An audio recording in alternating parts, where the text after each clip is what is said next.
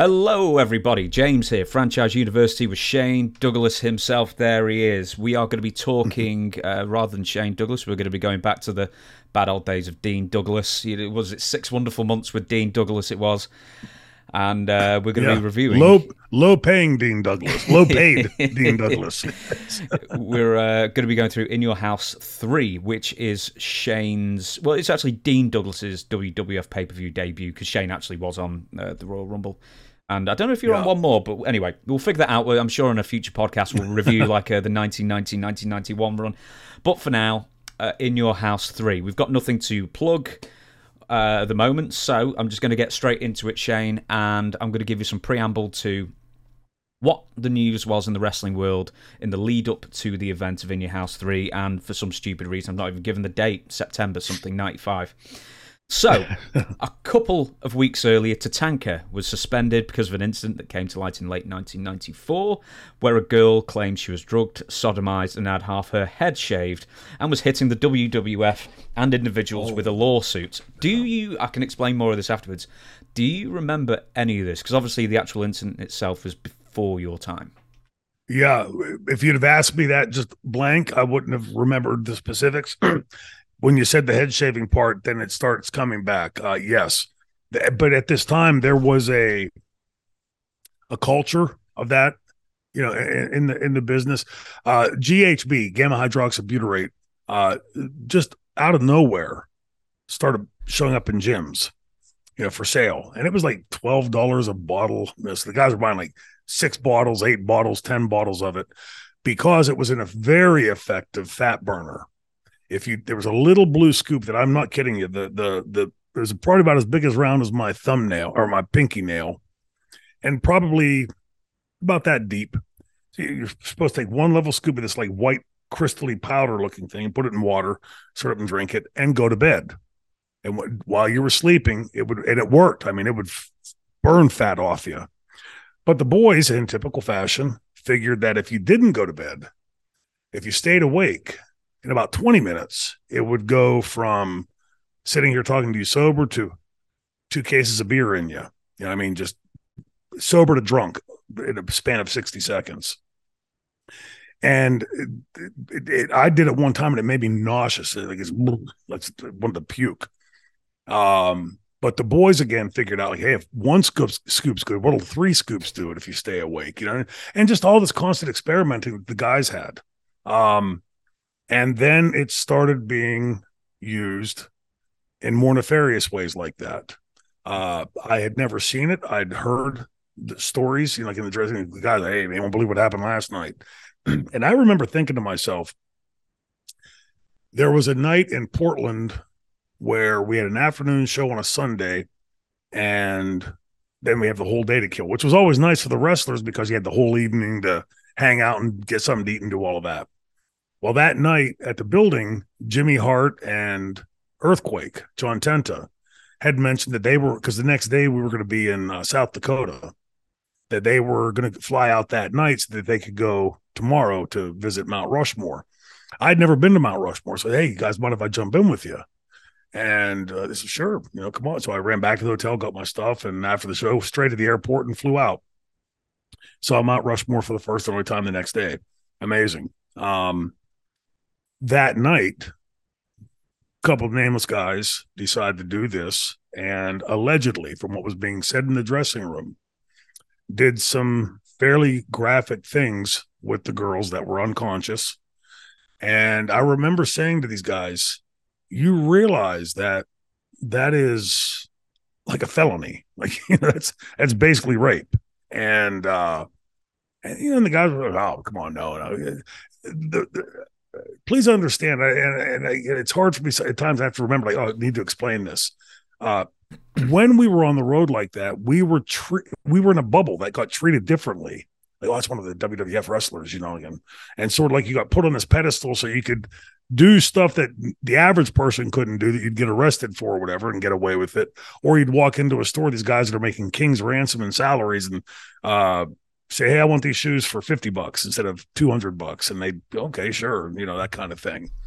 And I kept hearing these stories, of this stuff being done. And it was from my understanding and listening in the dressing room, this was like a fairly common thing that was being done. And I thought to myself, like, guys, I ain't gonna be around any of that. It's I mean, that's just a disaster waiting to happen, right? When I say we're in that bubble, yeah, but you can't really rape or, what's the word? Like doing something to the woman's private parts without her knowledge or consent. They're not going to be seen too kindly by a jury, right? So I just thought, like, I'm no part of that kind of stuff. And I guess in a way people would say, well, yeah, but, you should have pointed it out or called it out. Yeah, that wouldn't have really worked in that system because, again, we live in a bubble, so that outsiders weren't allowed inside of. So it would have been my word against their word. And I don't even know the women that they supposedly happened to. They're just two women that went to the hotel with these guys.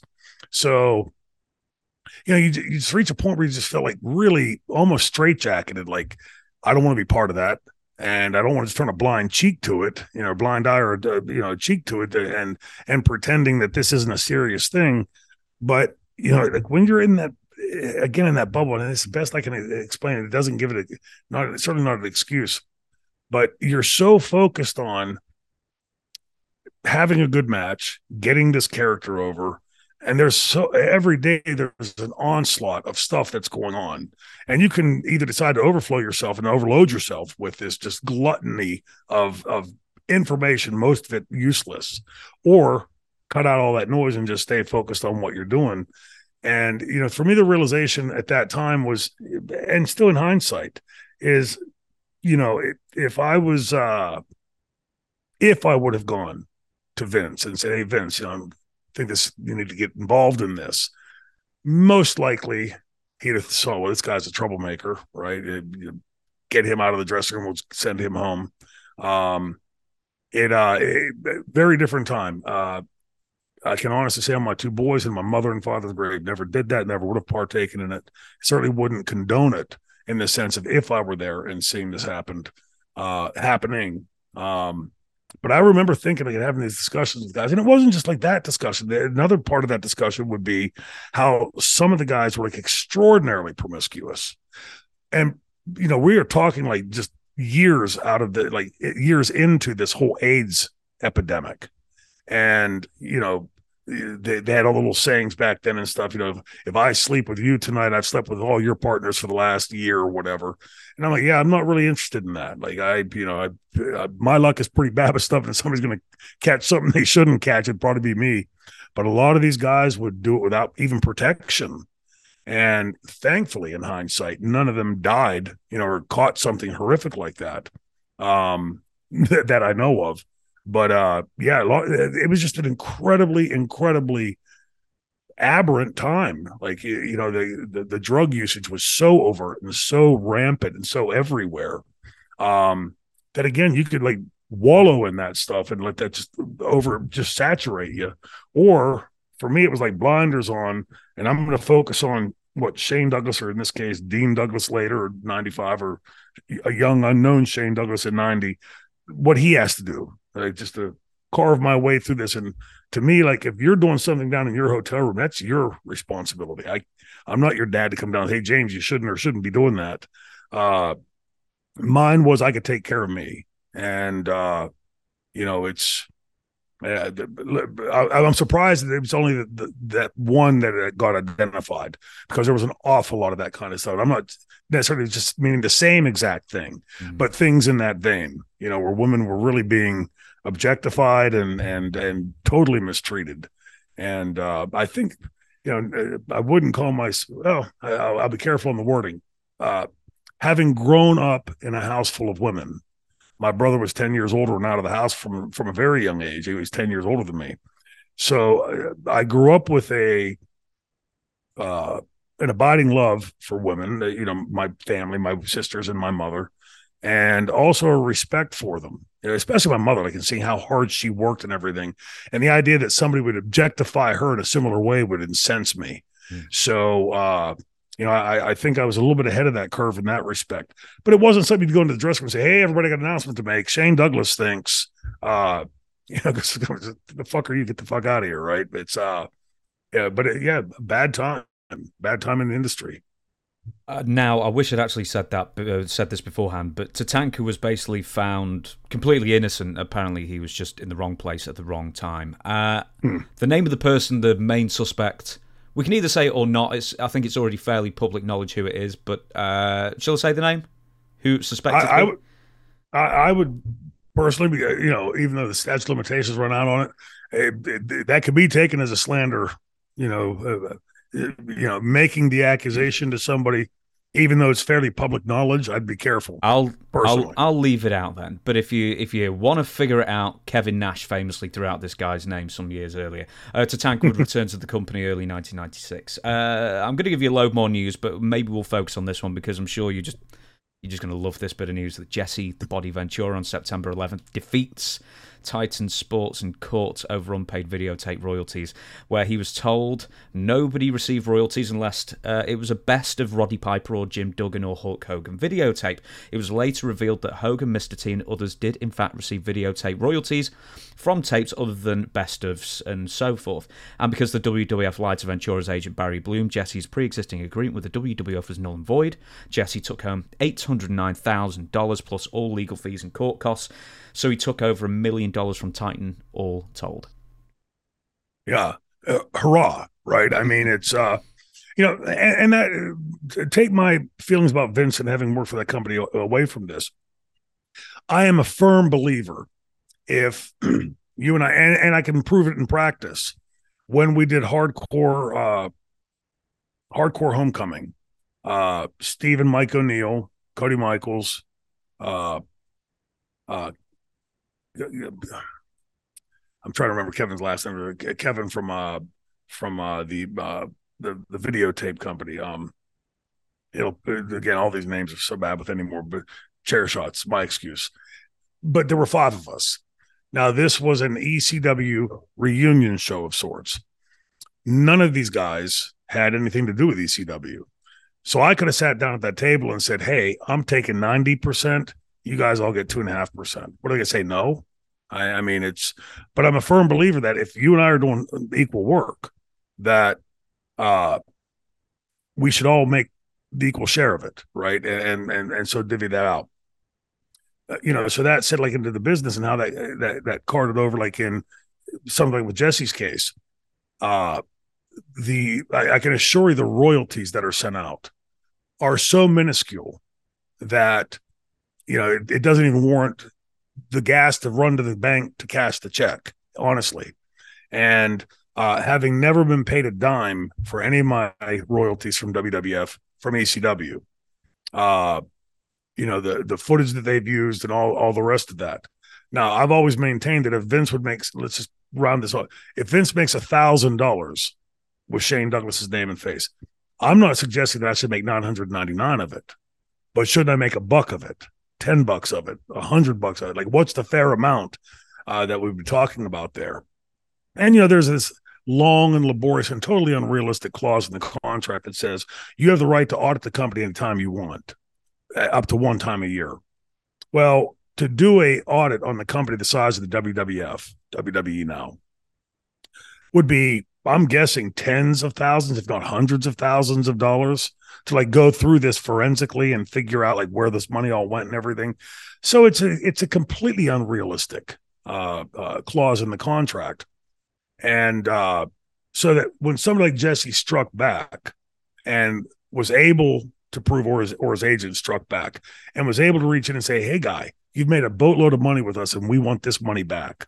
I say kudos, because it's not like he's going in and saying, hey, I heard you made $1 million last year with Brett. I'd like to have 1,000 of that or 100,000 of that. This is money made from his face and likeness that was sold specifically and only because it was Jesse the Body Ventura and Vince lining his pockets. I don't know how that agreement has worked out today, but in every contract I ever had with WCW or WWF, the royalties were a joke to be made of. WCW gave you, like my first with them was a third to Johnny, a third to me, and a third to the company. Sounds fair, right? It sounds equitable. You're getting the same as each of us. The problem with that was it was excluding all costs. So boy, to put out a $10 T-shirt, you wouldn't believe the cost that the company had to put out a $10 T-shirt, like $9.37 or something. And so you're splitting up basically like 50, 60 cents per shirt. So each of us is getting 17 cents per shirt or some, crazy thing like that. That's just not even worth your time to even sign one, let alone worrying about it. And that plays out to the story that I'm sure some of the fans out there have heard me say when we were doing they used to have the Great American Bash Tour all summer. And Johnny and I are sent every day with like Brad Armstrong and Pillman and Zank and a bunch of us like that, the younger guys, to these shows in the afternoon. And we'd go and we'd have a meet and greet, and they would sell tons of merchandise. Well, Johnny and I would sit there and sign. I mean, they had bracelets and sunglasses and hats and bandanas and T-shirts and rip-away shorts. And these things are coming through. We're signing hundreds of these things a day, right? Like there's still a boatload. And each one of these, okay, these shorts are say $15, $5, $5. And put that through a single day, let alone the entire like 75 days of the tour.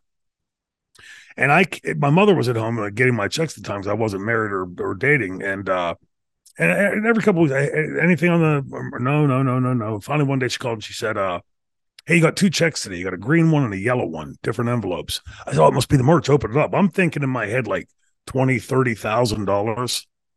And she comes up and she goes, well, it's not very good. I said, well, what's not very good? She said, 900. She said, 910. I went, $910. She goes, no, $9.10. I about had a stroke. I was going to kill somebody. And, so the companies, I mean, shame on them. Again, like it's a mutual thing.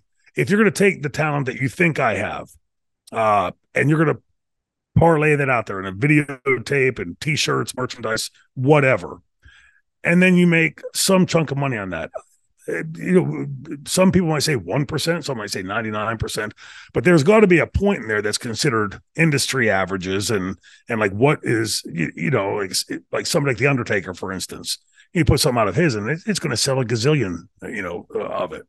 And I maintain that any talent, if Butch Patrick had played Eddie Munster on the Munsters, is still getting residual checks today from the Munsters, and fairly decent ones. I would imagine that Shane Douglas and Jesse Ventura and all the other people I've mentioned, everybody that's ever been in those positions, should get their fair share of that money, not minus costs and all the rest of this stuff. So anyway, kudos to Jesse. Fantastic. Hey, we could get into a whole thing about the WWE network and how there's no DVDs anymore and how nobody gets residuals, even though they have like 1 million or so subscribers every year, but we're not. So we'll leave that for another day, but that's another conversation. Oh. Well, there is, again, one of the clauses of the contract was that something along the lines of, I'll put it in layman's terms. I agree that videotapes and this and this and this and that, books and magazines and everything else, and then quote, any other technology now in existence or created in the future. Okay, well, what human being sitting here today can say, okay, in 10 years, this is where cell phones will be, or this is where computers will be, or my guess is we'll be at some point beaming around like Star Trek, right? You want to go to New York? There you go. You're in New York. It's impossible for any human being sitting here today to say, I'm going to give up this right 20, 30 years down or longer down the road. And you can just make as much money as you want with it. It doesn't matter if you're using my footage and my likeness that I worked hard to get over. I don't know if it's ever been tested in court. I guess there's probably some kind of history to that is probably not related to wrestling. But I'd be curious to dig into that and find out like what the legalities are behind that. Because again, if Vince is going to take the time to, or whoever, take the time to make this stuff, produce this stuff, advertise it, sell it, and everything, of course they're deserving of their share. But like, what is the fair share to me or to the talent that's behind? The only reason somebody buying that, nobody walks up and says, man, I hate Jesse Ventura, but you know what? I'm going to buy this because Vince is putting it out. It's because of Jesse Ventura. So it's like I said, I'm sure we'll dabble on this a lot in the future because this is going to be one of those things that recurringly comes up. Absolutely. We're going to give you some more news now, but I'm just going to speed through these. So this is in the lead up to In Your House 3. Steve Austin is fired from WCW. Gene Okerlund re-signs with WCW for $250,000 per annum, plus a share of the 1-900 hotline and bonuses. There's stories with that, I know. Cactus Jack is laying down heavy promos, and Luchadors have been tearing up in ECW. Ric Flair's Gold's Gym in St. Martin is destroyed by a hurricane, and of course the business-savvy Ric Flair didn't buy any fucking insurance. And he lost 6 figures on that one. Ahmed Johnson signs with the Federation. Adam Bomb turns down a WWF return. The Turner Broadcasting Time Warner merger is publicly announced in 1995, so it takes 5.5 years for that to get through. But now we're at the pay-per-view, September 24th, 1995, live from Saginaw, Michigan. 6,500 in attendance. These In Your House pay-per-views, like all the original In Your House pay-per-views, was released for a cut price, $14.95 for a 2-hour show rather than the 3-hour show. Now, I mentioned this to you before we went on air, and you didn't realise, and hopefully, I've saved it for now, so hopefully I'll refresh your memory. There's a meeting backstage at this pay-per-view. All-talent meeting, so I'm presuming you were there. So under the spectre of the burgeoning WWF versus WCW Monday Night Wars, an all-talent meeting occurred earlier in the day for All-Talent, where Vince McMahon announced that Bill Watts would be heading up the booking end and creative aspects of the WWF going forward. Does that jog your memory, Shane? Yes, yeah. Big news to me because I got my break with Bill Watts, and he had a great head for the business, but he also had that overbearing personality, larger than life, overbearing personality. So I was curious to see, on the surface, it was good news to me because I knew he valued my work, and I thought he would take in a different direction because I knew the one thing with Bill Watts was Bill Watts fervently believes, counter to Vince, that the heels should be predominant. The babyface should always be chasing and getting screwed, where Vince thinks the fans should always go home happy. So for me, that was a welcome thing to hear, and it would play out in some interesting ways. With that being said, Bill gets up, basically makes a speech saying that he's taken over the creative reins, but Vince McMahon will have final say, but he will not be butting in with his own opinions. Now, that's, as we know, is pretty laughable because I think Bill Watts lasted about 3 weeks, and then Vince McMahon just screws up all his creative, and then he says, "There's only what's the famous line? There's only one Titan in Titan Sports, and you're it, Vince. I'm going back home to Bixby." Yeah. So I didn't even write that down. I remembered that. So anyway, with the introduction of Watts, apparently. Especially, okay, there's a couple of things with this, so bear with me, my mind's all over the place. Especially considering he made a decent amount of enemies for himself in WCW as well. Do you remember the talent's reaction when Bill Watts is announced? Yeah, I think for the going right down along sort of like today, Republican and Democrat, right? So if you were on the Vince side of the fence and were a babyface, and you knew Vince loved pushing baby faces, and you understood what Bill was, I'm sure you probably went like, "Ooh, shit, like this ain't good for us." And, for those of us that were heels and had worked for Bill before, again, like I've said 1,000 times, I never advocated his style. But as I got older, and how many times in interviews you heard me say, "Well, Bill Watts taught me this," or "I learned that from Bill Watts." He certainly knew the craft. And I'm one of the people that agree with the heel being, if the heel is always subservient to the babyface, to me, that makes the babyface almost obnoxious, right? Like, he's good, he knows he's good, and he proves that he's good. There's a reason there's kryptonite in Superman comic books. And, to me, like the heel, that's the whole point, right? Is the heel is such a dastardly villain that the babyface just gets screwed and gets screwed and gets screwed. I don't know of a time that the fans ever went, "Well, that heel screwed that babyface. I'm never supporting him again or her again," right? If anything, it's like, "Oh, I've got to be more behind him because he's got to get this jerk." And so we saw it as a good thing. But Bill and his zeal in WCW putting in the no top rope rule, it's like you taking can't up the mats as well, didn't he? Yes, Yeah. on the floor, and we weren't allowed to be out of the ring, couldn't go over the railing, things like that. That wrestling had already started to dip its toe into, pretty hard, if not impossible, to pull back from that. And you could always make the argument. The purists could always make the argument. Well, Bill was forcing the talent to be more creative, yes, but like somebody Pillman at that time, or later Sabu and ECW, take the top rope away from them, and you've really neutralized like their gifts. So, and I'm sure there was a lot of the guys on the heel side of the fence that saw Watts, with that furry eyeball, right? Like, I remember my feeling like it was going to be, this was more positive than negative. And I think in large part because I thought that Vince would sort of tamp down those rougher edges and free Bill up to be creative. And I thought, I think Bill has now reached the place where I wish he would have reached then, and found in the serenity and religion, and, become, if you see him now, he looks so calm. So Bill always looked like he's ready to explode. And, I'm happy that he's found that. I wish he would have had at least an inkling of finding that at the time, where he could have self-censored himself in places that maybe this ain't the best way to approach this. And to be honest, I think in short order, it would rear its head. Like somebody like him, especially if I'm in charge and supposed to be in control of this. There was a dark match with Shawn Michaels and I it was in Indiana, in the name of school escapes me. It'll pop in my head in a second. And we're circling around in the dark match. This is very first thing of the night.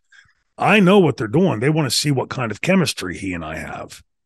And we're circling around. We go to lock up, and Shawn takes a step in and takes a flat back bump, and he's laying on his back laughing. Well, I knew in that moment Bill Watts has got steam coming out of his ears back there, wondering why I'm not stretching his ass right now. And I looked down at him and I said, unless you want your ass stretched, best get back to your feet. He jumped up and hand over his mouth and saying, take it easy, Dean, take it easy, calm down, Dean. And I knew Bill was losing his mind back there. The rest of the match was, I would call something, he would go, no, this. And I go, no, backdrop, goddammit, whatever. It was like we were fighting out there, and I'm supposed to be calling the match.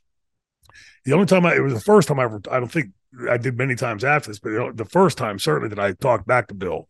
I walked back and he stood and looked at me and he went, like, what the hell was that? And I put my hand, I said, I don't want to hear it. I said, talk to your golden boy. And it wasn't long after that, we had another meeting in Michigan, I think Lansing, Michigan.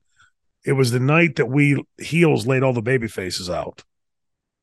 And Bill had called a meeting earlier in the day, and Bob Backlund was in there. Mabel was in there. Kevin Nash was in there. Scott Hall was in there. Shawn was supposed to be there. It was a room full of people. And Bill, the meeting starting at, say, 3 o'clock. Okay, at 3 o'clock, Bill starts. And a few minutes later, Shawn comes walking in. And Shawn had this obnoxious knack of chewing his gum like that.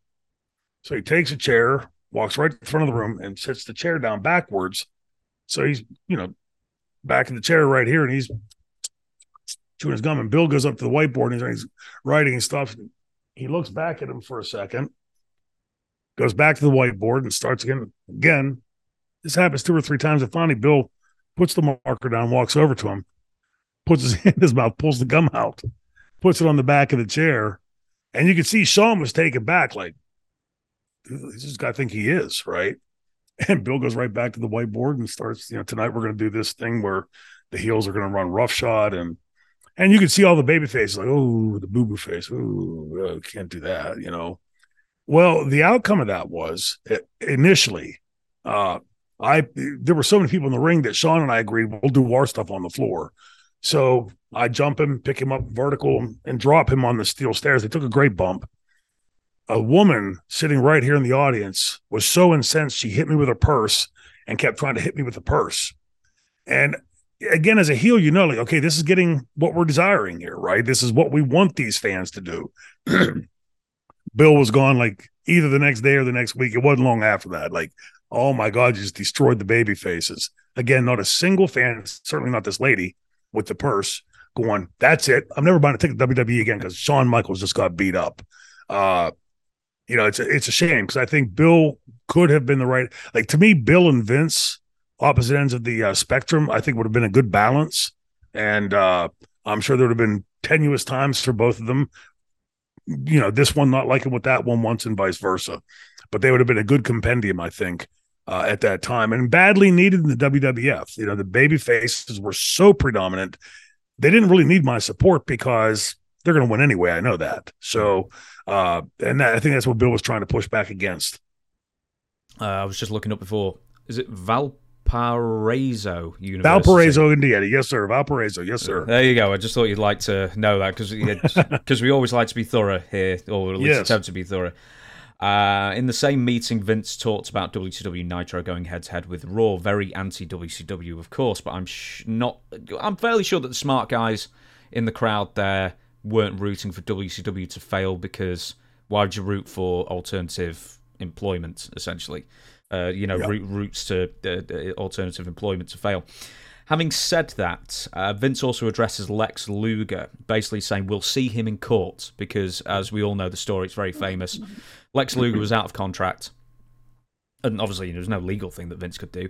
Lex was out of contract. He'd given his notice proper time, and he was working on a per-day deal, essentially, and then, secretly he goes over to WCW, signs quite a low contract, actually, because Eric Bischoff was leery about using him in the first place because of attitude problems and stuff that he'd heard about him, and etc. But what were your feelings when you first saw Lex Luger, or heard Lex Luger had jumped ship, and also wearing that hideous white shirt with no collar on it? It's like, why would anyone wear that in pub?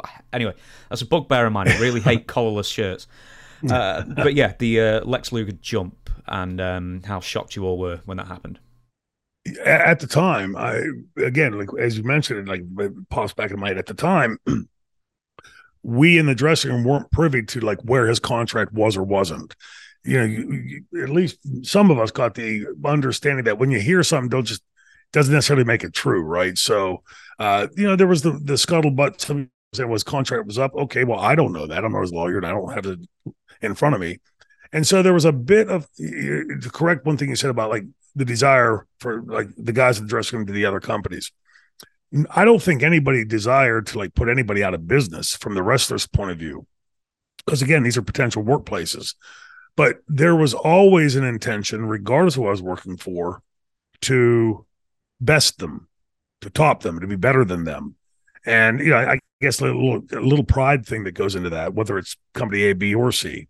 But I remember the scuttlebutt being the biggest talk in the dressing room. Scuttlebutt among the boys was, I wonder if his contract really was up. And then somebody would allege, well, I know it's up because, what? Okay, well, again, I don't know if he signed an extension. I don't know if there's some clause in there that extends it for some period. It just was one of those things that you took note of, because for us, being able to go back and forth was lucrative. If company A has you and B and C want you, you can, if you have an opening, it's easy to do, and it can be fairly good for you and your family. And but my overarching thing of it was that most of us were just curious as to where it stood, and then watching it, okay, where's this going to go? The threats of lawsuits and stuff, as I recall, didn't materialize, and he just sort of stayed in WCW. Mm-hmm. But I would never begrudge anybody. Each one of these guys, and I guess I'm biased, but I have been really amazed at what good businessmen so many people in this business are, because you have to be, if you're going to survive in it. And when you're watching somebody make a move like that, okay, you're taking note, right? Because if I ever have to do this, I want to see what did he do, what didn't he do, if anything proper or improper, legal or illegal. And same thing when within a few week span, Brian Pillman had showed up in ECW, WCW, and WWF. Mm-hmm. And there were a few of those guys that were sort of rude, and those guys that were floating in between. And without knowing, you had to know that, this guy's got an attorney with lunk brain. If he's telling him, hey, you're under contract at ECW, but you're going to go and pop up over here or there. So all these things were happening sort of in that same time frame. You'd see Pillman come and zip, zip, zip. And then some short period later or before, Rude would do the trajectory, and and just all of it, like you're taking note of it and filing it just in case you'd have to use that down the road. But the contracts in the bigger companies until WCW were like pretty predatory. My contract with WWF, which I still have and can prove, was that they were guaranteeing me, this is my contract, was that they would guarantee me 10 shots per year at $50 per shot. So basically it's a $500 contract that I'm giving you all these rights for. And yeah, some guys went through there and made a lot of money and others didn't. And really, I think to the, if not illegal, boys, like skirting right along that line, it's, the idea that I could film you, take footage of you doing what you're best at and putting it out there and making a lot of money with it and going, wait, you want money for that? I mean, I made you famous. Well, yeah, but you only kept me on because I was good enough to be on with you. So there's obviously a give and take. And again, like that's going to be one of those things that for time immemorial, we'll be able to argue. Somebody thinks it should be all of it. Somebody thinks none of it, and everybody else in between somewhere. But there's got to be a point to where it is or it isn't. It's either valid or it's not valid. And, that's more for the Diana Myers of the world. Hey, well, with the Kung Lee lawsuit with UFC, now TKO, I don't know how familiar you are with that, but they've been alleging a monopoly UFC have been running and, artificially keeping fighter wages low. But we'll see what happens with that for later dates. One more thing that Vince said in this meeting backstage was that Hulk Hogan will never work in the WWF again. Yeah, I remember that. Oh, jeez. Anyway, let's go to the show itself. Pre-show dark match. Fatu defeats Hunter S. Helmsley in 10-20. We're not talking about that. Then the commentators. Apparently, they went for a three commentator team because maybe Nitro was doing it, and so they had Jim Ross, Jerry Lawler, and Vince McMahon. Welcome, everyone. I still think Vince is a great commentator. Oh, he's a great announcer. Phenomenal. Yeah. Do you know, it's someone who can't, he's not a Joey Styles as far as he can tell you what the real name of the Taz mission is or something like that. But for somebody who builds excitement and is just an absolute P.T. Barnum style Carney, but in the best way, yes. Like the circus master, the ring master. He does a fantastic job and always did. I'm sure there's 10 million segments. But if you want to see how good Vince is as an announcer, I saw that somebody sent it to me 2-3 years ago. It's the first match from Bruno back after the broken neck. Stan Hansen, who was 19, 20 years old at the time, he broke Bruno's neck. By the way, it was a body slam, not a lariat. He just dropped him, and he said, big old dimples punch, man, I thought my career was over. And here it made his career. But in that first match back, Madison Square Garden steel cage match. Now, this is the era before ring music and all of that. So here comes Stan Hansen down, and he's walking around the cage and feeling it. And you just tell by his body language, trepidatious. He's showing the crowd that he's scared of this. Finally gets in, and then there's an ungodly long lull between him coming out and Bruno coming out. Vince's commentary during that lull is amazing because he is watching 25,000 people waiting for this. You can feel this rumble in the crowd. And then there's nothing. It's just dead air. It's just his commentary to that. At one point, he said, Bruno Sammartino, the living legend Bruno Sammartino, ever the champion, is giving his opponent time to think about it. And I thought it was just such a brilliant comment because we've all been there as an announcer, right? You're sitting there, there's nothing to talk about. You got to fill it up with something. But like you said, like P.T. Barnum and all the good side of what Carney is, filled that up and made the story even before Bruno walked out. The match itself is nothing, cage matches are always, from a wrestling point of view, sort of down a few rungs. It's, you're not getting a Lou Thez classic, right? It's, this is pretty much what he expected to be, just brawling and throwing into the cage and everything. But Vince's commentary throughout that, Bruno's first match after the broken neck, was superb. And for me, like growing up, always Vince was always the commentary guy, right? I'm sure there's places where he crapped the bed, but I don't recall him off the top of my head. I remember him being incredibly entertaining and getting over exactly what was on the screen at the time. Fantastic announcer. The only And times it pains me to say that. the only times that I really they're just more charming is when Vince is absolutely sure it's not going to be the finish, and he goes, "This won't get him." Oh, it did. I think he'll just move on. Yes. Yeah. Or he'll say, wait, was that three? Was that three? And on a false finish, he's getting the excitement for the viewer up. Just again, just really brilliant commentary. When I think of Vince as a commentator, and I will move on in a second, it's always back body drop. It's his own little just trademark of just that one line. Yes, yeah, I always enjoyed him as a commentator. I thought he was fantastic at it, and did on this show last night. We will move on to the first match. Tio Savio. I've always got to call him Tio Savio. I've spoken to Savio a few times. He's a really cool dude. Great guy. Versus Waylon Mercy. For those who don't know, Danny Spivey. Just like you had tenure with the WWF previously, and then that slate was wiped straight clean, never referenced beforehand, then you were a brand new character. Do you want to talk about the match itself, or should we talk... I think we're going to focus on Danny here, but do you want to talk about the match itself first? Yeah, the one takeaway for me, like watching it again, because I know these guys, right? And I'm watching it, and I didn't remember seeing it back then as pronounced, but now, like, I don't know if you've seen Danny lately. He's really hobbled, like his legs really bad, right? Knees, big guy like that. You can see it in this match. Like you can see him really. He's trying his best, and he's doing a decent job of it. But you can see his legs are going, and that was the thing that really came over to me. Like if you like watch, he's really given the effort to like hitting the ropes and things. And I mean, when your knees are bad like that, it's just it's not a question of, like I always say, like when I'm telling kids in seminars, if I came up and took a baseball bat and cracked you in the knee, you just had knee surgery. Yep. And I said to you, hey, James, there's $10 million on the other side of this room. If you can get there in 3 seconds, it's yours. You're going to try like hell, but I guarantee you're not getting there. It's not a question of you have the heart or whatever. If the body won't respond, it won't respond. And I could see, again, I don't know if it's that pronounced to the average viewer watching it, but like I'm sure that the hardcore fans, the hard-nosed fans that watch all the time, and certainly to our trained eye, you can really see he's hampered.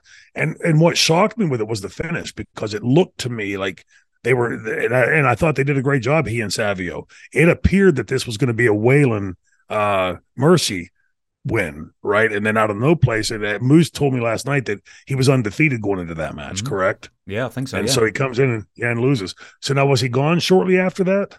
He's gone. I actually wrote it down somewhere. In fact, it might be on the next page. Bear with me. It is, I believe, within 2 weeks he's gone. Yeah. This is, I think, his last pay-per-view ever. And after this, he just retires. He does like one more match in like 2015 as a little thing. I was looking out because I knew that he was very injured, and that's why his run was so short in the WWF as Waylon Mercy. But the character, so it's Max Cady from Cape Fear, right? I say that as someone who's never seen Cape Fear, but I know the name of it. I should watch it. Great movie. Yeah, great movie. Remake, by the way. The remake, yeah. That's 91? It's something probably like right in that range, sure. Yes. Great movie. Waylon Mercy is a character. Forget about the film, but did you think it worked for wrestling because it's the whole Southern drawl, you know what I mean, kind of thing? Yeah. To me, it looked, because again, Danny Spivey was pretty prolific in the business, right? It's not like he's some unknown. And to me, this is what was wrong in wrestling at that time that gave rise to ECW. You had goons and gobbledygookers and deans and, like every incarnation of like Duke the Dumpster Drosy. Like it really looked like a bunch of comic book nerds just like sort of vomited all of this stuff up. Like these were not, I don't know your taste that well. For me, I grew up watching wrestling. That was doing nothing to draw me to the table. It was turning me off. And which again is why I gravitated towards like the NWA and WCW. And then later with ECW, this was like suddenly our baby. We could make this into our image of what we see and what we want. And like for Danny, I just, in typical professional fashion, he went out and tried to make that work. But look, my big takeaway in watching the In Your House last night was when you're looking at ringside, like comparative to like what you see today as fans, and then you say in the back facing the hard cam, it's all young girls sitting out there, and my guess is like these young girls are not watching this and saying, "Oh, this is the guy from the movie" or whatever. It's just they're not really sure. They just know he's like sort of like a weird guy and maybe sociopathic. Some of them might be thinking.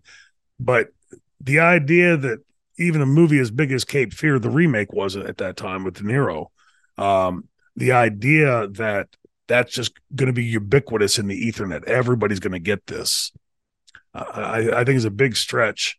And the Dean character, right? 7 PhDs. Well, anybody that's an educator knows like 7 PhDs would be pretty hard to pull off, no matter how brilliant you are. I think Albert Einstein had one. So it's again just the cornballiness of it. Like you're going to throw this stuff out there. I remember I was telling Moose this last night as we were watching the first night. We got there for the Thanksgiving show, and there's this gigantic egg sitting next to the ring. Okay, like what the hell's with the egg? It seemed weird. I just figured like one of their decorations, how they would set stuff about the different props and stuff around the building. Never saw Hector get into the gobbledygooker. Hector Guerrero, the great Hector Guerrero. I never saw him get into the character, the costume, and certainly never saw him load up into the egg.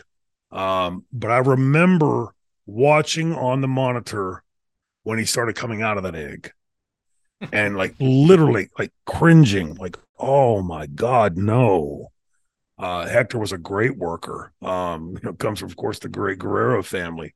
And to do that to him is just like, okay, I'm sure there's probably some young kid going, "Oh, mommy, there's a turkey on TV." But like the fan base, the wrestling, the core audience that you're playing to are all looking at this and going, "What the fuck?" Mm-hmm. And again, I think it was all that was wrong that would later give rise to the Attitude Era, right? Like the backlash to that. That again, one of the articles I read the other day said that other than Taker, Mick, Austin, and The Rock, take those four out, and it wasn't a very profitable era. It wasn't a very successful era. So people, I think, today, even like we hear Attitude Era, you think, okay, like big ratings and all that. And, when you start splicing down into it a bit, not quite as much so as you would have thought it to be, or the way that they portended to be.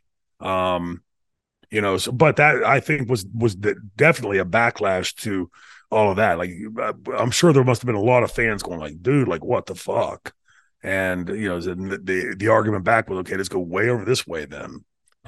With the egg, because you brought the egg up, right? So apparently there's a lot of theories within the business about who's going to come out of the egg. Do you remember at the time what you thought was going to happen? Because there was a couple of, I won't tell you what they are yet. I'll tell you after what you say. What other wrestlers thought it was going to be?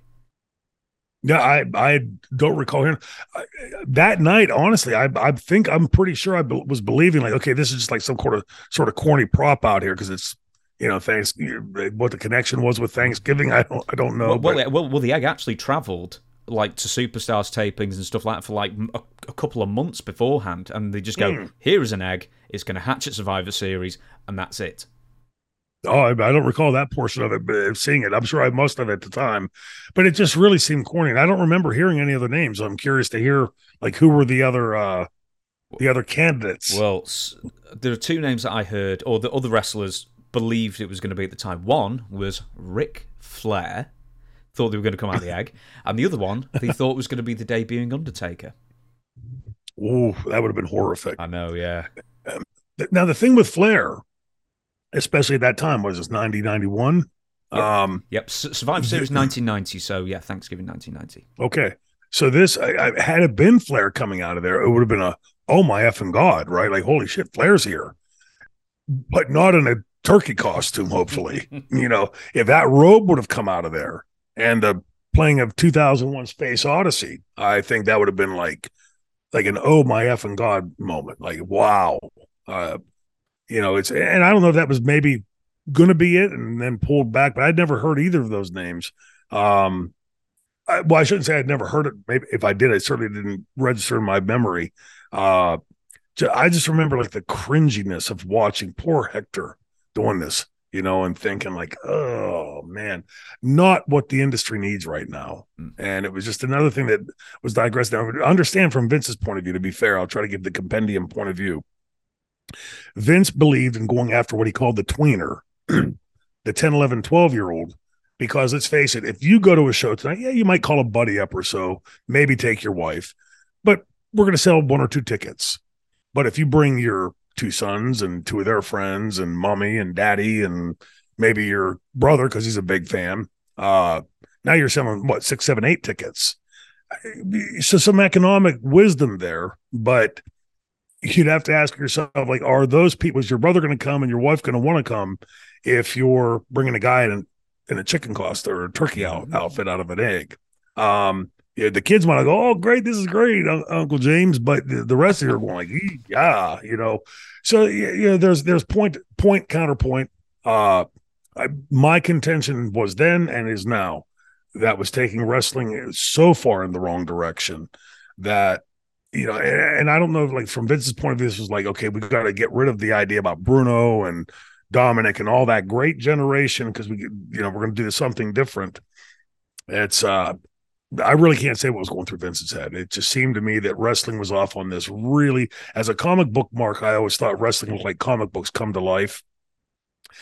That too, but like in a bad way. Like the comic books you look at and go, like Howard the Duck. Okay, yeah, sorry, I ain't reading that one. So it's again the point counterpoint. Like I thought wrestling was heading off the tracks at that point. One more thing with Danny Spivey. You were in the building. I don't know if you were in the building. Sorry, you were with the company WCW 1989. But were you in the building when Danny Spivey and Sid faces a couple of jobbers called the Avalanche and Mike Blackwell? Yeah. I didn't remember. Moose played this for me last night, and I had forgotten it until I watched it. And the one, like, there's several things I'm curious about. Like, first of all, Danny's a tough guy, right? And Sid, as big as not necessarily the fighter, but the one time I went and got the squeegee when he was going to fight Pillman, right? But I mean, you got a guy that size, cannonball shoulders, that massive chest of his, big thighs. You start on uncorking some shots. And if you watch closely at the end, Sid's giving him shots in the rib at ringside, stiff ones. And Danny was stiff to work with, let alone like he's going to like just beat you up, But boy, he was either a tough guy. I'm curious as to like, was he just not trained at all, or did somebody tell him like just keep getting up, getting up? Let me fill you in. So I've spoke to only Teddy Long, who was actually involved in the match, but other people who were in the building. The story goes is that this guy it was his hometown, his family were in the crowd, he wanted to look good against Danny Spivey and Sid. Yeah, okay. Yeah. So he decides, well, you know what, this is going to go well for me. I'm going to no-sell everything. But here's the thing, he wasn't fighting back. He was just no-selling everything. Then they put him back down again, yeah. And then Teddy Long starts yelling, kick his ass! And just like making things 20 times worse. And then apparently in an interview that Danny Spivey gave a few years ago, he said, listen, as bad as we beat that guy up in, out at ringside, he got a worse hiding when we took him to the back. They just beat him until they just got tired of beating him up, essentially. Well, and this is what I told Moose last night, because having been in the business and knowing if you're the Twin Towers and you're getting this push as this monster team, whoever is booking in the back, whoever's running the dressing room, whoever the agents are, whoever's at the gorilla position, you're catching hell for. Like if you got a guy, if they tell you to go out there and beat somebody up, or in this case, this guy just keeps getting up. You don't have to be told. That everybody in that dress, like I told you about Bill Watts' steam coming out of his ear backstage. Yeah. These guys, whoever's pushing this team, is losing their mind. And I'm sure the Flairs and the elder statesmen in the dressing room are going, guys, you can't have this. Like, you got to knock this guy's ass down. It's, if the guy, but, if based on what Danny said, if they went after him in the back, worse than what they did in the ring, Did the guy ever stay down? I presume his soul left his body at one point. Because that, the guy said he just kept getting up, and I thought, man, like at some point you gotta go, hey, I'll just stay down. It's golly, there's two versions of that video, right? So I don't know which one you saw, but the very last punch is either just before Danny throws it, the video freezes, or the other version is Danny Spivey. I think he was left-handed as well. He just goes woomph and just catches him straight at the side of the head, and he sold that one. Whether he wanted to or not, he involuntarily sold that one. Like while Sid was holding him, and he's curled up like this, and then Sid just baseball pitches one right in the side of the head, and then he collapses, and then they took him to the back and gave him a bigger hiding. Okay, the clip that I saw, they ended up on the floor. Yep. And at ringside, that's where Sid is giving the rib shots, the short rib shots. I was like, dude, I'm like, oh, short rib. It's catch it. That hurts. You get caught up under that like that. And he ended up, I want to say over the railing, but he was still standing. He was like on the other side of the railing, still standing. No, he was still I think he was sort of leant against the ring, but he was outside. He still at ringside? Okay. Yeah, he's still at ringside. Of the two bits of video I've watched, they never end up over the railing. But the one version is it cuts out Danny's last punch, and the other version that's harder to find includes Danny's punch, which is the best one. Yeah. I'd seen the full clip, but there was so much action going when they were both clubbing them. And I mean, let's face it, those two big guys. It just makes you wonder, like thinking again, how does somebody get put on the show? I don't care if everybody in that building is your family. Your job here is to get these guys over. If you have any acumen to the work side of our business, your job is to go out there and show a little fire here, wherever they're going to give it to you, and then selling your ass off, because this is obviously what the company's doing with this team. Just like there were always guys that would be around like that. Not they went very far in the business, but you'd see them and watch their performance and think, like, why are they on the like? Why are they here? And a lot of those guys, it took me a while to learn it. When you go to the ring, you could be planning a match for here or through the roof. As soon as you circle around, you can tell by a way that a talent moves their feet, how they move their body. And there's been dozens of times that I've been in the ring and planning for a match maybe here. And in that first few seconds, we're going to take it down here. Because I don't want this guy to drop me on my neck or blow my knee out or break my back or God knows what else. But I'll say this, man, like Blackwell was, he must be a fairly tough guy, because if they beat him worse in the back, he took a hell of a beating on camera, and just kept getting up. It's like, man, because, at some point, I'm sure neither Danny or Sid wanted to really hurt this guy. It's not the way you think in the ring. But at some point, like you can see they clearly both get pissed. I'm wondering if any of them said to him, stay down. Because as soon as you get back up, whatever live round you just took, the next one's probably going to be a little more alive. And I just watch him get up, you get like, oh man.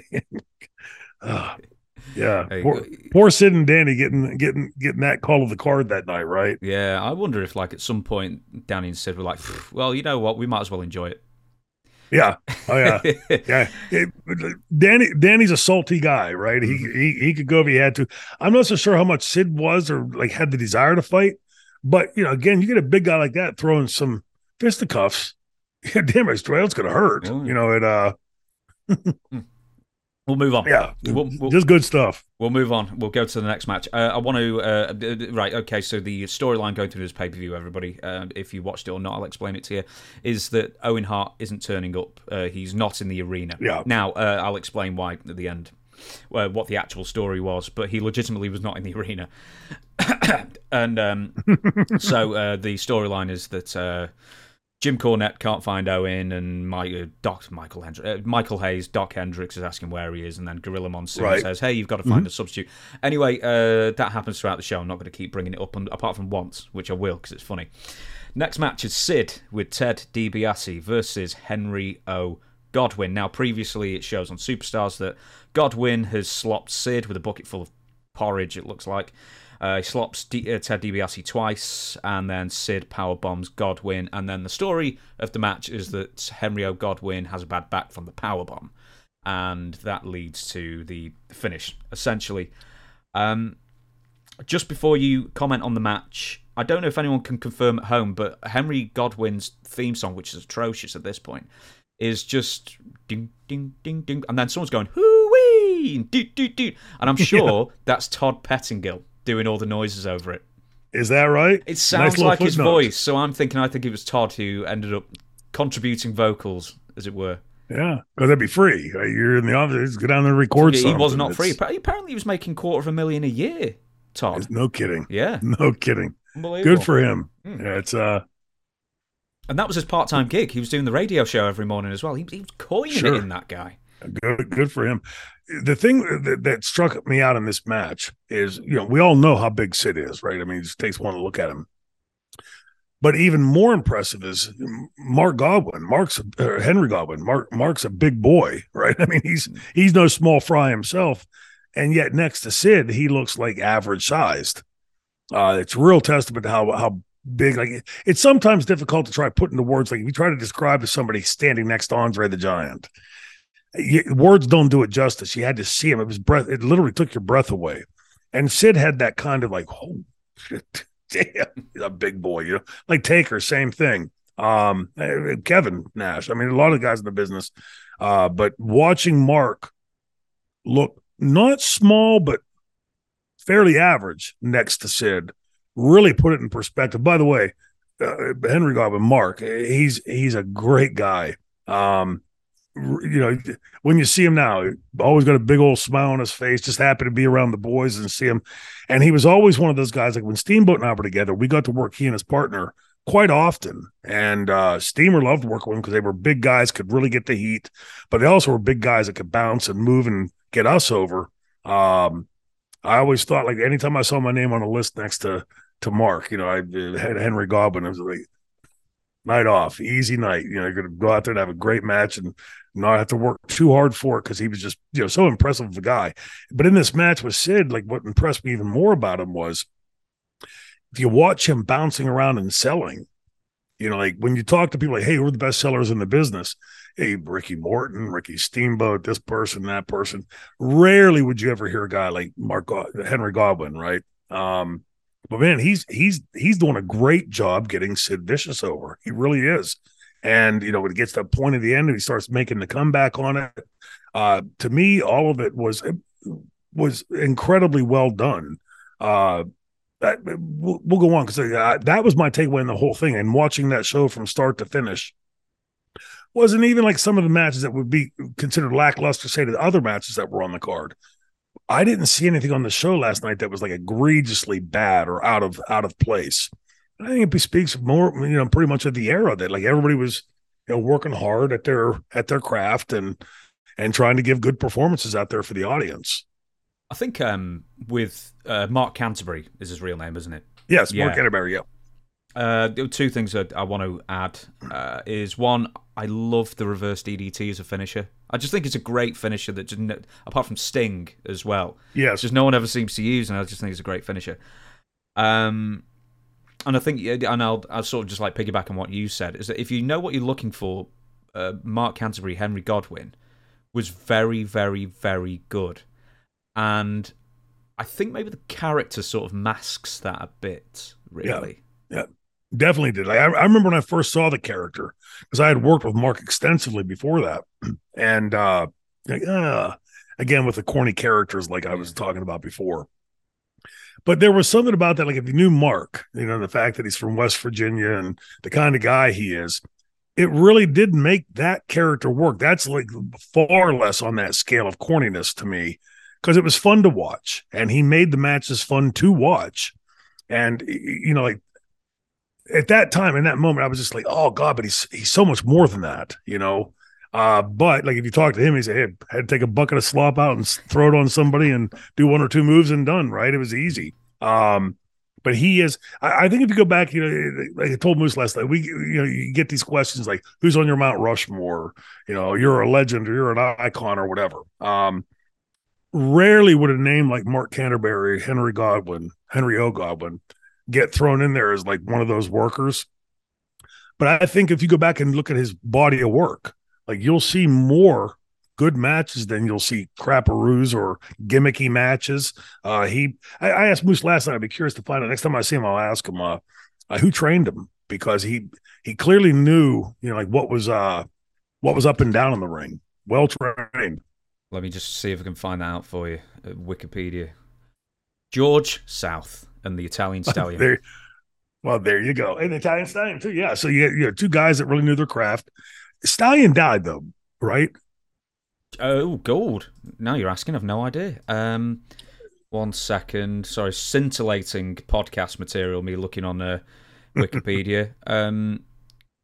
Gary, I can't even pronounce his surname. Says he's still alive. 1957 born. Okay, good. For some reason, I had it in my head. I haven't seen him since then. But just another guy. We always call him Stallion. Hey Stallion, Italian Stallion. Good guy.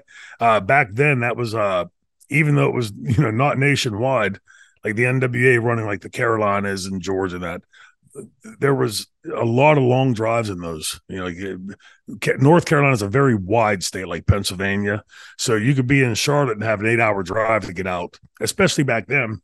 If they were heading out to the coast, like say Cherry Hill or Cherry Point, because there was no real big highway system to get you over there. So they had a whole bunch of back roads and stuff, which is why Ronnie Garvin would typically fly those distance shots. But yeah, Stallion was always on those trips.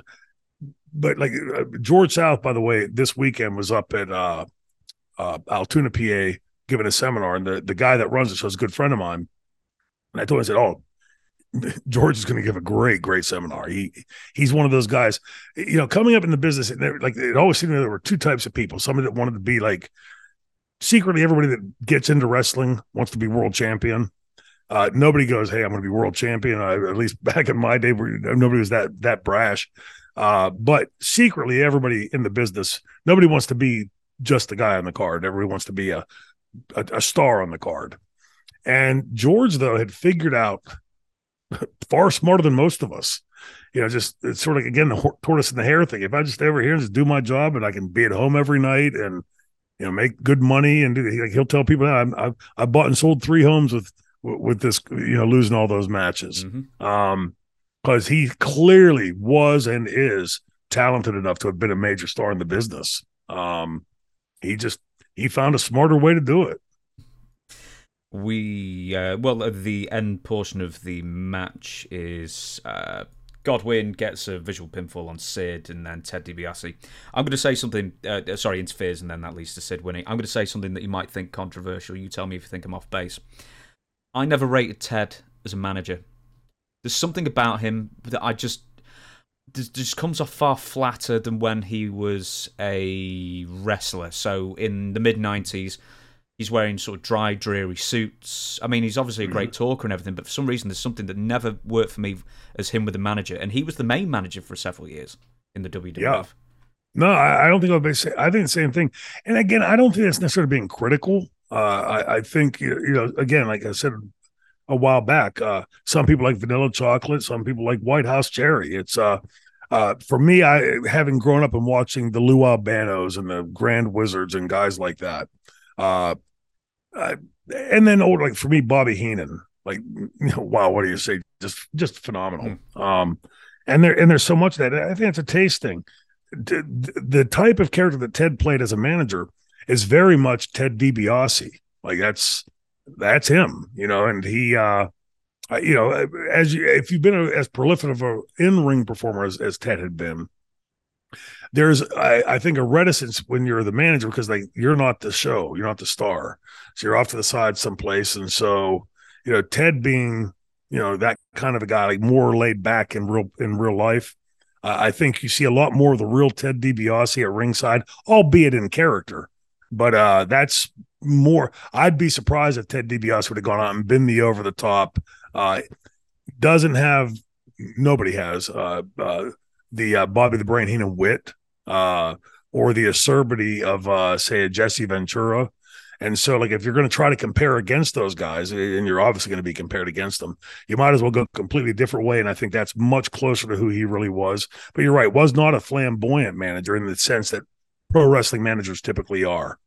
Yeah, obviously, it doesn't help that he was given some of the worst people in the world to manage, bless him, Nikolai Volkov in '94, and King Kong Bundy in '95 and stuff like that. He didn't have the.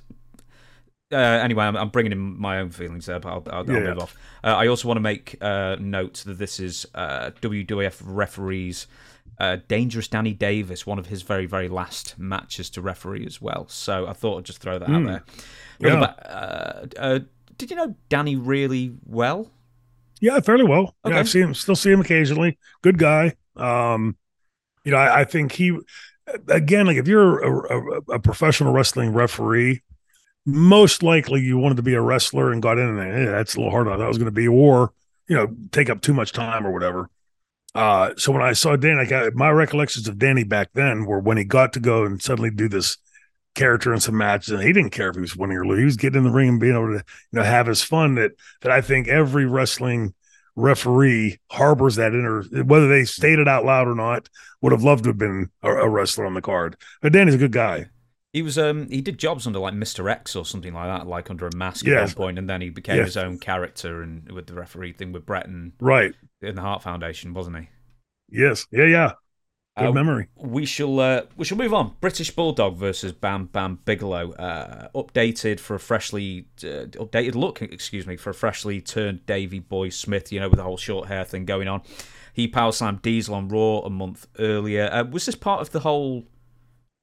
Was this the thing that you were talking about earlier, where all the bad guys, including you, just run roughshod over the baby faces? Davey Boy was involved in that, I'm pretty sure. That, by the way, was the loop we made whenever I had the pizza and he had the hands all over his face. That was on that loop. So it probably was, yes. What surprised me in watching that match, Moose didn't set it up. And so I'm watching it initially as Bam Bam's the heel and Davey's the face. Mm-hmm. And I'm watching him thinking, like, why is he doing that? Like that's like the way Bammer was selling and stuff. I'm thinking, like, he's backwards. And then Chris said, oh, yeah, but by the way, Bam Bam's the baby face. And okay, got me back on track and looked at it. Was surprised. There were several things that stood out to me on that match. I always loved Davey's work. Not like going to be one of those technical guys, although he knew how to do all that. But the strength stuff that he would put in, like early in the night or later in the night, one of the two, where he vertical suplexed or tries, and Kevin's legs are out and he has to put him back down, and then he comes back and gets it again. Really shows you his power. He was an incredibly strong guy. But like I was a big fan of the Bulldogs because I thought, like, this is different. Like, you watch either of them hit the ropes and it's like they attack the rope. They don't just lean into it. Everything was done like really crisp. Like I said earlier, prior about, the Canadian wrestlers, Japanese wrestlers, they all have hallmarks that really stick out. And, but watching Bam Bam, who's probably, I'm guessing at this point, 450 range, moving around. There's the one point where he does the Enziguri, right? But he doesn't just do it like you'd expect a 450-pound guy to do. He snaps it, a quick snap over, moving around, much like you'd expect to see like a Rey Mysterio move around, or Super Crazy, or Juventud, somebody of that stature. He really, like, another point when I think towards the end of the match, where he gets clipped and takes the rule out through the ropes. I kept looking at Chris going, look how amazingly athletic he is. Just really, really like blows you off the charts when you realize how big he is, and you've stood next to him and realize how, there's that famous picture of the triple threat of him in the back, and the three of us in front of him all look like his kids, like he's going to wrap his arms around us. He's just a big, big guy, and how he could move was amazing. And I thought those guys put on a really, really good performance for what type of match and where it was on that card. When you say attacking the ropes, that's exactly what I thought Bam Bam was doing, because I don't go back and watch wrestling very often, and I suppose neither do you, at least to, full pay-per-views or anything like that. Yep. And I was looking at Bam Bam, and he's almost doing a back bump into the ropes and then launching himself outwards again. And I don't remember seeing anyone else do it like that. And in those rings, understand the WWF, I think, still uses the real Yeah. ropes. And it's part of the reason like Dominic taught us to always arch your arm over and lean into the rope, like, with your side, because if it breaks, and it happened one time with Mick Foley, he and Dominic were in the ring crisscrossing. And I see, you're looking at the center, so out of peripheral vision, you're seeing these two guys go opposite way.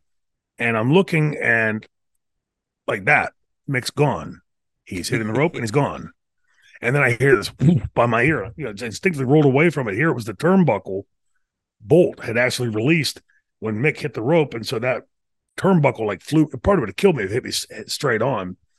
But because of the way he hit the ropes, as fast as that happened, if he'd been hitting it like Bam Bam hit it, he'd have been straight out, and like Rude did in Japan, landed on his head.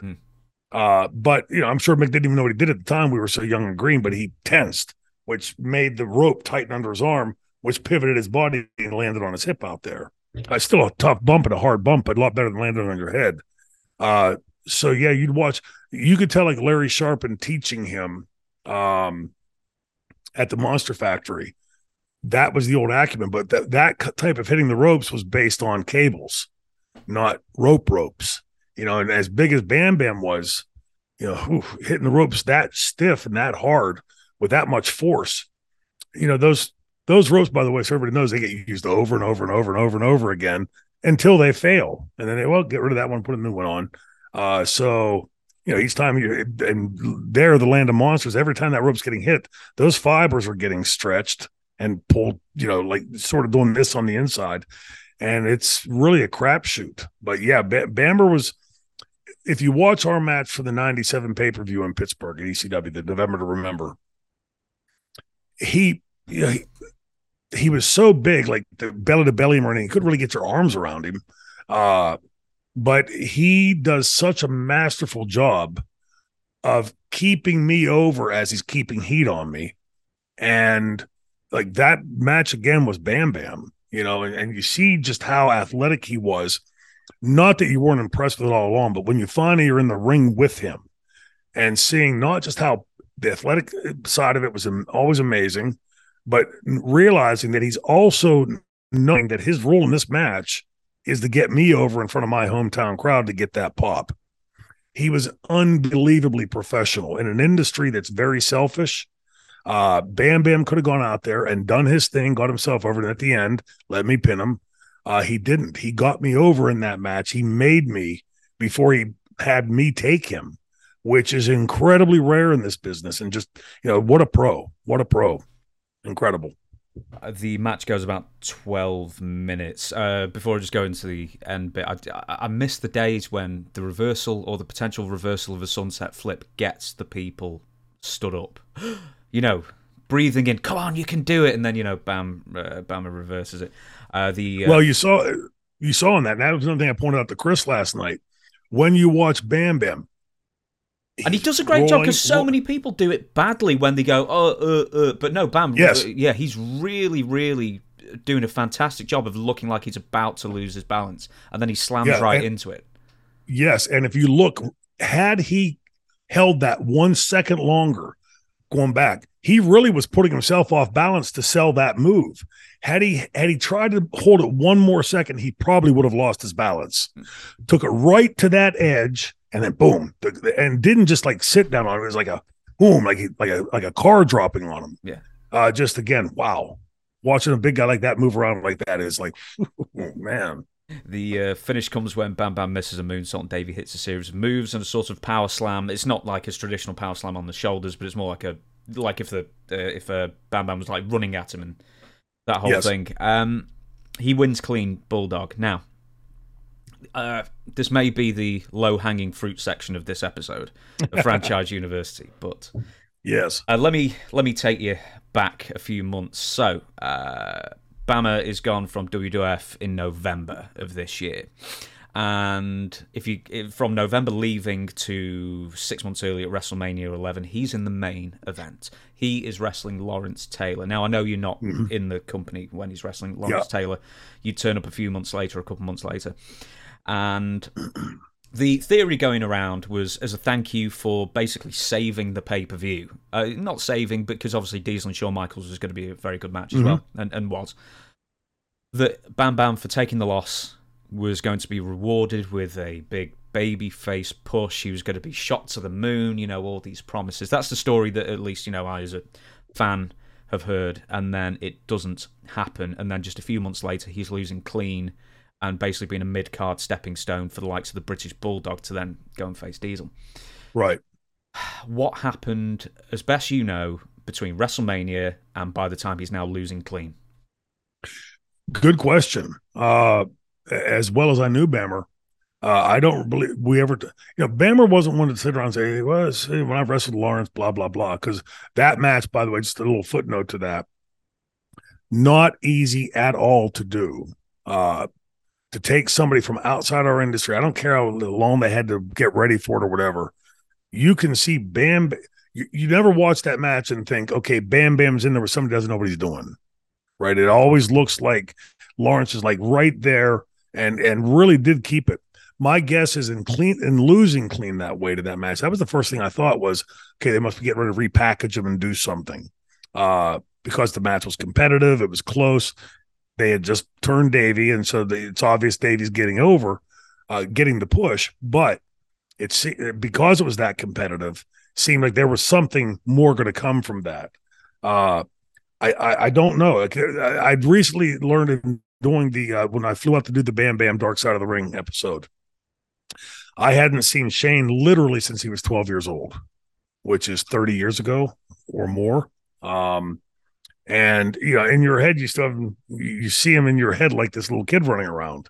So when I saw him, I'm like, oh my god! As soon as I looked at him, and I'd gone out of the bathroom to take a piss. And I walked back in, and there's a bunch of people had come in the interim time while I was out of the room. And as soon as we looked at each other, I was like, holy shit, Shane! Like it was like a clone of Bammer with hair and sans tattoo. But he. He had told me something in private, some things in private that I had been unaware of. And it really, really saddened me to hear that, because the last time I told Chris this, the last time that I recall seeing Bammer was at a Frank Goodman show in New York. And it was earlier in the day. So like the guys are filtering in, and I forget what part of New York, but I do remember like right outside the garage, the loading dock area where we came in, there was a subway trestle that went overhead. And I see Scott coming down the street, but he's dragging his bag. It's not on wheels. He's just dragging his bag behind him. Shoulders are all slumped, and he's just down, And I'd never seen the big guy like that. So he's come closer, and I'm waiting for him to look up and say, hey, Troy, give me a hug or whatever. And he goes to walk right by me, and I went, what, you don't give your brother a hug anymore? He went, hey, Troy, and walked into the dressing room. So I knew something was wrong, and I followed him in. He took a chair and pulled the chair up against the wall, and then just leaned his head into the wall. And I made everybody get out of the room. I said, you okay, big man? He goes, just shook his head no. And he wouldn't talk after that. As I'm trying to recollect, I don't remember if we said anything more that night. When he wrestled, he left immediately. I wrestled Raven that night, by the way. And after he left, I was saying, is Scott okay? Is Scotty okay? And I didn't know. I just figured, well, I'll see him in a week or two somewhere and, catch up with him then. But there were a lot of things that were going on with Scott. And the reason I told all that was things that Shane had told me that I hadn't been privy to for the last 20 years since he passed. I'm wondering if there might not have been something like that showing its head a little bit in WWF. Because one thing about WWF at that time, even though they were sort of blind-eyed to like somebody shooting up or snorting up or whatever, if you weren't in that right clique, and I don't mean the clique, I mean that in that group that could do that, it was like really frowned upon. Like, oh, you're not allowed to do it. It doesn't matter what he's shooting over there. You're not allowed to do it. So I wonder that. But there had to be something that happened, because I know that Vince, putting him in a position like that at WrestleMania with Lawrence, you wouldn't do it with just anybody, because you wouldn't want to make Lawrence look bad, and you wouldn't put that match in that prolific of a spot And then the way this match happened last night, very competitive, back and forth, both doing great. And then this like a bit of a swerve at the finish. Something certainly transpired between that. And I, off the top of my head, I'm not aware of what that is. But Scott would then go on. He'd have runs in WCW and ECW.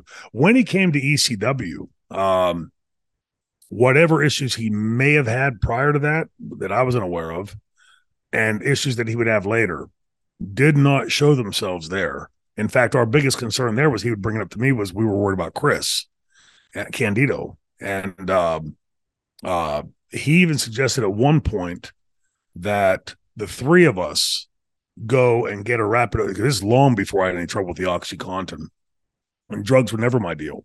That we all three go and get a rapid opiate detox just to get Chris to do it. Mm-hmm. I'm like, I don't know to do that. Like, they're going to hook you up to the machines and shoot stuff into you that you don't need in you. It just didn't make sense to me. So like he was pretty for Bam Bam, pretty straight laced there, at least initially. And, the stuff that would come up later, I think, is the stuff like this is after ECW when I see him at the New York show. And then I start hearing different things. Then when he went missing, like nobody could find him. He had this business in like a sandwich shop or something in the Poconos. Somebody went so far as to send the cops up there to see if he was okay. And the cops, when they got there, the doors closed and locked. Nobody ever saw Bam Bam again. Like Bam Bam just went like missing in the middle of all this, and not long after, ends up dying.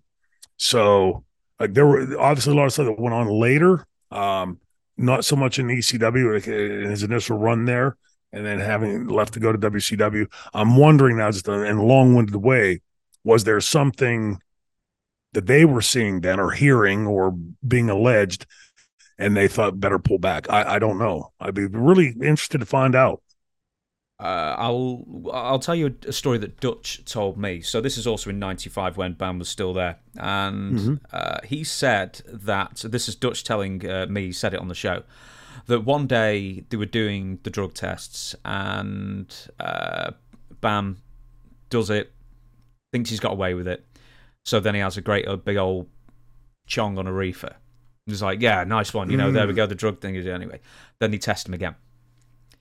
And he gets popped for it, and Vince suspends him for this is actually a good story. I know it doesn't sound like it's a good story, but it's a good story. Then he essentially gets suspended for 30 days. And not only would he be sent home, but the guy he's working with will be sent home as well. Bam goes to the office, goes to Vince and says, "Listen, keep me on the road. There's no need to punish the guy I'm working with." Dutch can remember the guy he's working with. "There's no need to punish the guy I'm working with as well as me, because you're going to cost him a payday as well. So just keep me on the road and don't pay me, and I'll work anyway." And Vince was so impressed with it that he just went, "Fine, great attitude to being caught," and that's what he ended up doing. So he ended up sort of like saving a month's worth of pay for his opponent as well. I don't know who that was though. I don't either, but I had not heard that story before, but doesn't surprise me at all with Scott. He, if Scott liked you, you had a good henchman behind you. If he didn't like you, it was either nonchalant, ignore you, or if necessary, take it up. That's the kind of guy Scotty was. So to hear that story again, I've never heard that before. But I wouldn't doubt that it's completely true. First of all, I wouldn't question Dutch, but also just knowing Scotty like I knew him. That would be typically in character for Scott Bigelow. But yeah, I mean, again, that would be the case. So clearly there was something going on there with that around that time. So I'm wondering if that didn't have something to do with it, that big push never later transpired. Maybe. Maybe someone out there knows. So if you do, please let us know in the comments. One more fact, and then I will let you shut down the podcast. Bam Bam Bigelow is actually going to lose to the debuting Goldust at the next In Your House. That was the In Your House for, I think that was is that Winnipeg, Canada, and awful. One of the worst shows that Yeah. WWF. So we should do that one day. But apparently, after the Bulldog Diesel main event, it was so bad that Vince McMahon, who was doing commentary, grabbed his headset, threw it on the floor, and went, horrible.